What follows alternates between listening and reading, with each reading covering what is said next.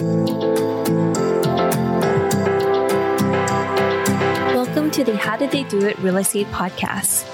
Have you ever wondered how people succeed in real estate and what steps they took to get there? If so, this podcast is for you. Your hosts, Sayla and Eileen Prack, interview top experts in the real estate community to share with you their real estate journey and how they achieved massive success. Our goal is to provide you with valuable real estate resources and to help you apply it to your own real estate goal. Welcome to today's episode of the How Did They Do It Real Estate Podcast. I'm your host, Eileen Prack. And today our guest is William Holland. And William is a founder and CEO of Bigger Picture Holdings, a real estate investment company headquartered in Dallas, Texas. They focus on acquiring value-add multi-properties. He also specializes in educating investors about the advantages of passively investing in commercial real estate through syndication. He was also previously on Balfour Beatty's pre-construction team, helping develop budgets for upcoming large residential commercial projects totaling over $2 billion. So William, thank you so much for being here on the show today. Welcome, and how are you doing? Eileen, I'm doing great. I'm so excited to be here. Like we said, it's a Friday, so I'm getting to start the weekend off pretty soon, hopefully. Hopefully. That sounds good. So William, can you share a little bit more about your background and how you got started with real estate? I'd love to, Eileen. So I studied mechanical engineering in college and didn't really know what I wanted to do, but my mom has been a realtor and a broker for almost 20 years now. So she buys and sells real estate for other people, residential homes, land, larger commercial properties. And so I was always around that. And funny enough, I always said that I didn't ever want to be in real estate. And on the flip side of that, my dad has been in construction his entire career. So he didn't go to college. He just focused on building properties, building for other people. And so I did not want to do either one of those things. And when I graduated, I started designing air conditioning systems for commercial real estate. And at that point, I realized that wasn't what I wanted to do long term. And I actually wanted to go into really just like my family. What changed your mind? Oh, man. I think real estate is such a great store of wealth. So I was making a good salary. I was working on getting my licensure for engineering. I was making good money, but I needed somewhere to place that money. And so investing in real estate makes a lot of sense. Like when I was working a full-time job prior to me quitting this year in January, I didn't have as much time to manage projects myself and underwrite deals and all that stuff. So it made sense for me to passively invest in other people's deals and go from there. When you decided that, hey, maybe my parents knew something and I wanted to maybe get into and understand a little bit about real estate on theirs and what they're doing a little bit more, what did you delve in first on the real estate side? Yeah, so I first heard about Grant Cardone. I think people have a love-hate relationship with him. He's certainly a unique personality, but great at advertising, and bought some courses from him and started learning about syndication and certainly fell in love, but I didn't know anybody that was doing syndication. And so I kind of stayed in this bubble of not investing, not growing for like 2 or 3 years, unfortunately. And then I ended up I bought a house here in Dallas, Texas 18 months ago. So that was my first real estate deal to really be a part of. Obviously, I have full ownership of that, and it's a 4-bedroom. And so I actually started renting out 3 of the bedrooms, and I lived in the master bedroom. And then this year when I quit my job, I rented out the master bedroom, and it has 2 living rooms, and I took over one of the living rooms as my office and bedroom. So that was kind of my first, I treat it as like a quadplex basically and rent out all the bedrooms. And with me renting out bedrooms individually, it takes away risk. People say single family homes are difficult because if they move out, you're not getting paid. But I've only had a half, 2 weeks of non-payment this entire year. And I've been able to raise the rents as people move in and out too. So I did that. And then that was in 2021. And then in 2022, I joined a real estate mastermind and then found some mentors, found some potential partners, and got to be on my first large syndication last year as well. So it was 170 units in Atlanta, Georgia. For you, William, when you were initially getting started and you were undergoing all those different courses and learning, you said you weren't really making too much traction in the first 2+ years. Why do you think that was the case, and what changed when you joined the mastermind? So with me doing the Grant Cardone course, I did that course and then I read lots of real estate books from all the big names, Joe Fairless, etc. And I think the issue was that I wasn't building real relationships. So I was almost living in like theoretical universe where I was learning and adding to my toolbox, but not meeting anybody that could help me like use the tools that I was gaining. And so the difference with the mastermind is that it connected me with like real people that were doing real deals. So it opened the doors. Did you find that after the mastermind, going into it with the knowledge that you already had undergoing the courses helped you make that transition and get you to that first deal so much more quicker than if you had just gone in brand new without prior knowledge? It certainly did. I think it was like 2 months after I joined the mastermind that a partner reached out to me and allowed me to raise a little bit of capital and place some of my own money in that deal. And from there, a few months later, I decided to quit my job just because this felt real and it felt like something. I mean, I'm a believer in Jesus, and that's the most important thing in my life. And so this was a step of faith to leave my job. When you're going into the mastermind, when you're starting out, how are you building up the connections? Like, what are some of the things that you did to share your goals and what you wanted to achieve in that place so that you could find the right partners and attract the people to you so that these opportunities will become available? Definitely. I love people a lot. I love building relationships. And so a lot of phone calls with people that weren't here locally. And then this year, and I mean, I'm still learning, trying to figure out where I want to go and all this stuff long term, but I've probably had like 100 coffees that I've scheduled this year already, at least 100.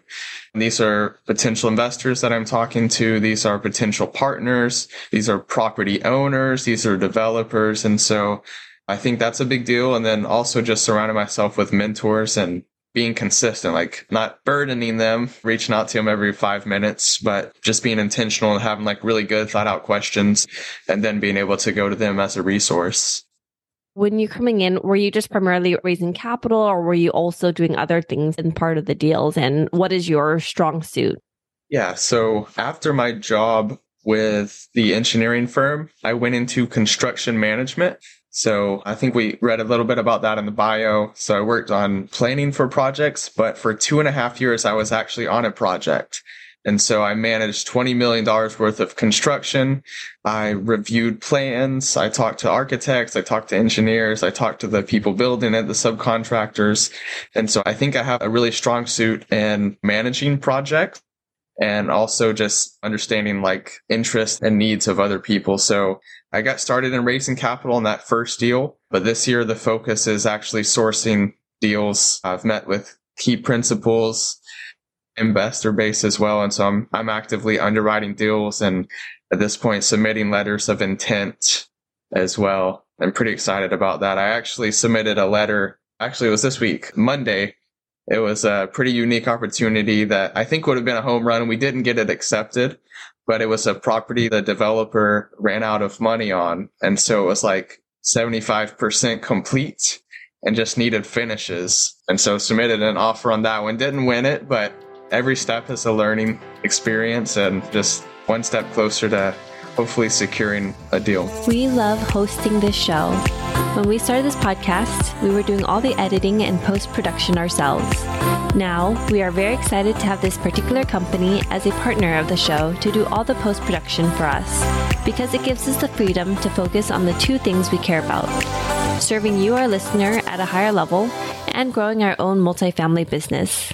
If you are like Selah and me, then you want to add value to others while scaling your business. A podcast is the best way to do both, and we invite you to contact Adam Adams.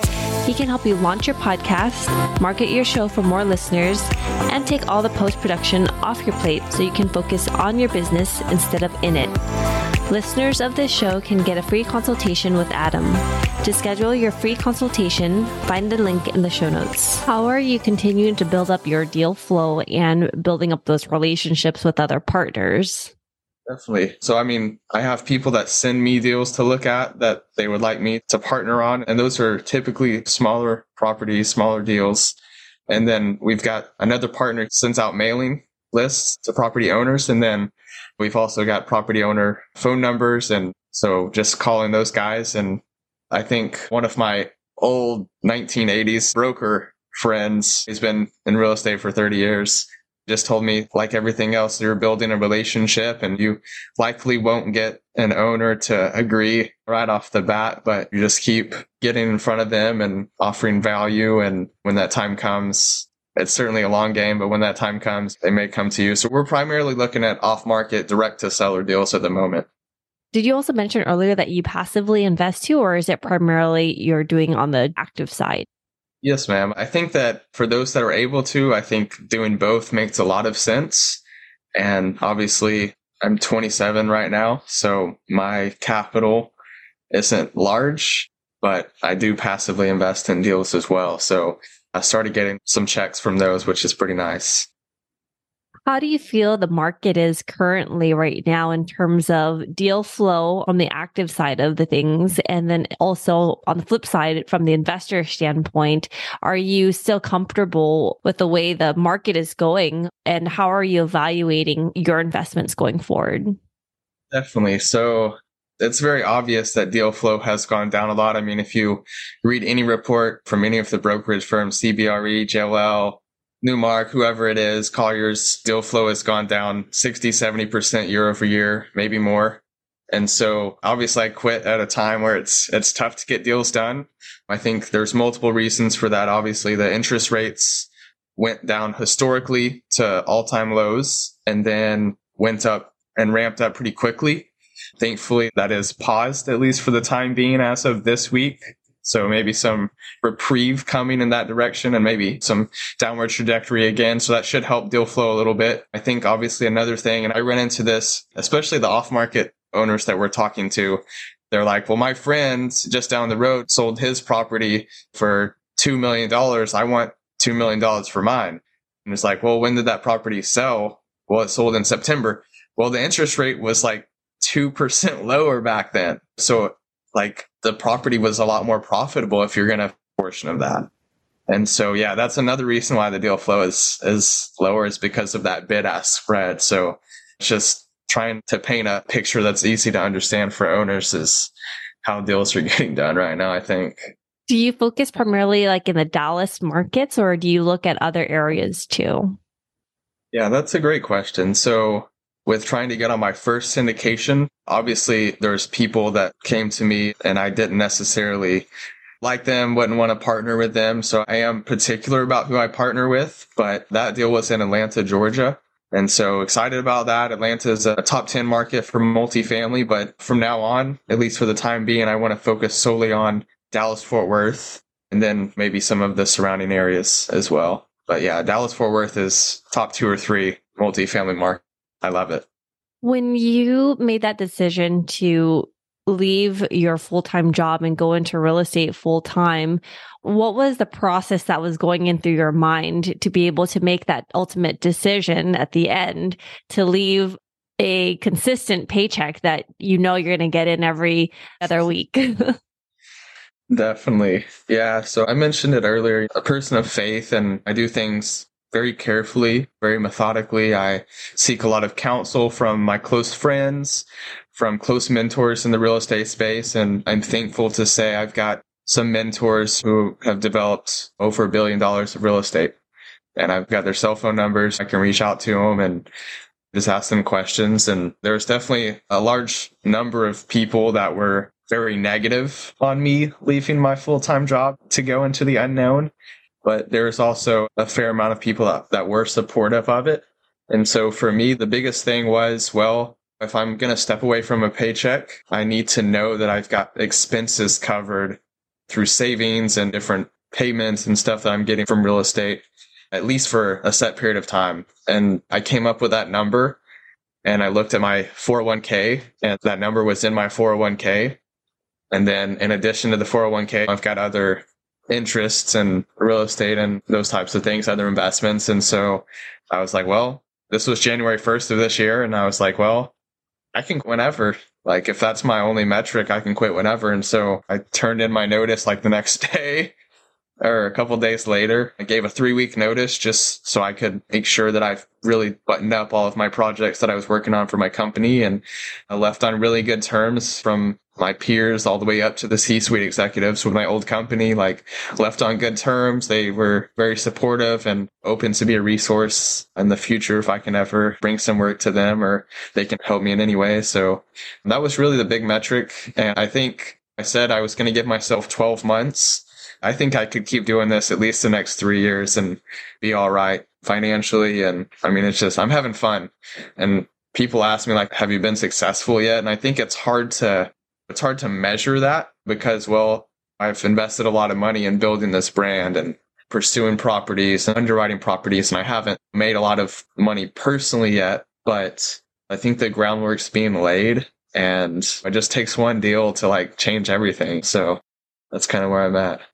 Since now everything is dependent on your own efforts on making money, finding those deals, finding those relationships, partners, what are the steps or what do you look at in terms of activities, things like day-to-day milestones to get you to the next steps in order to continue moving forward?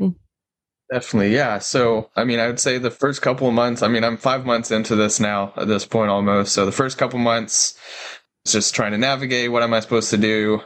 And I think in the last probably 2 months, I think I figured out kind of the flow that I like.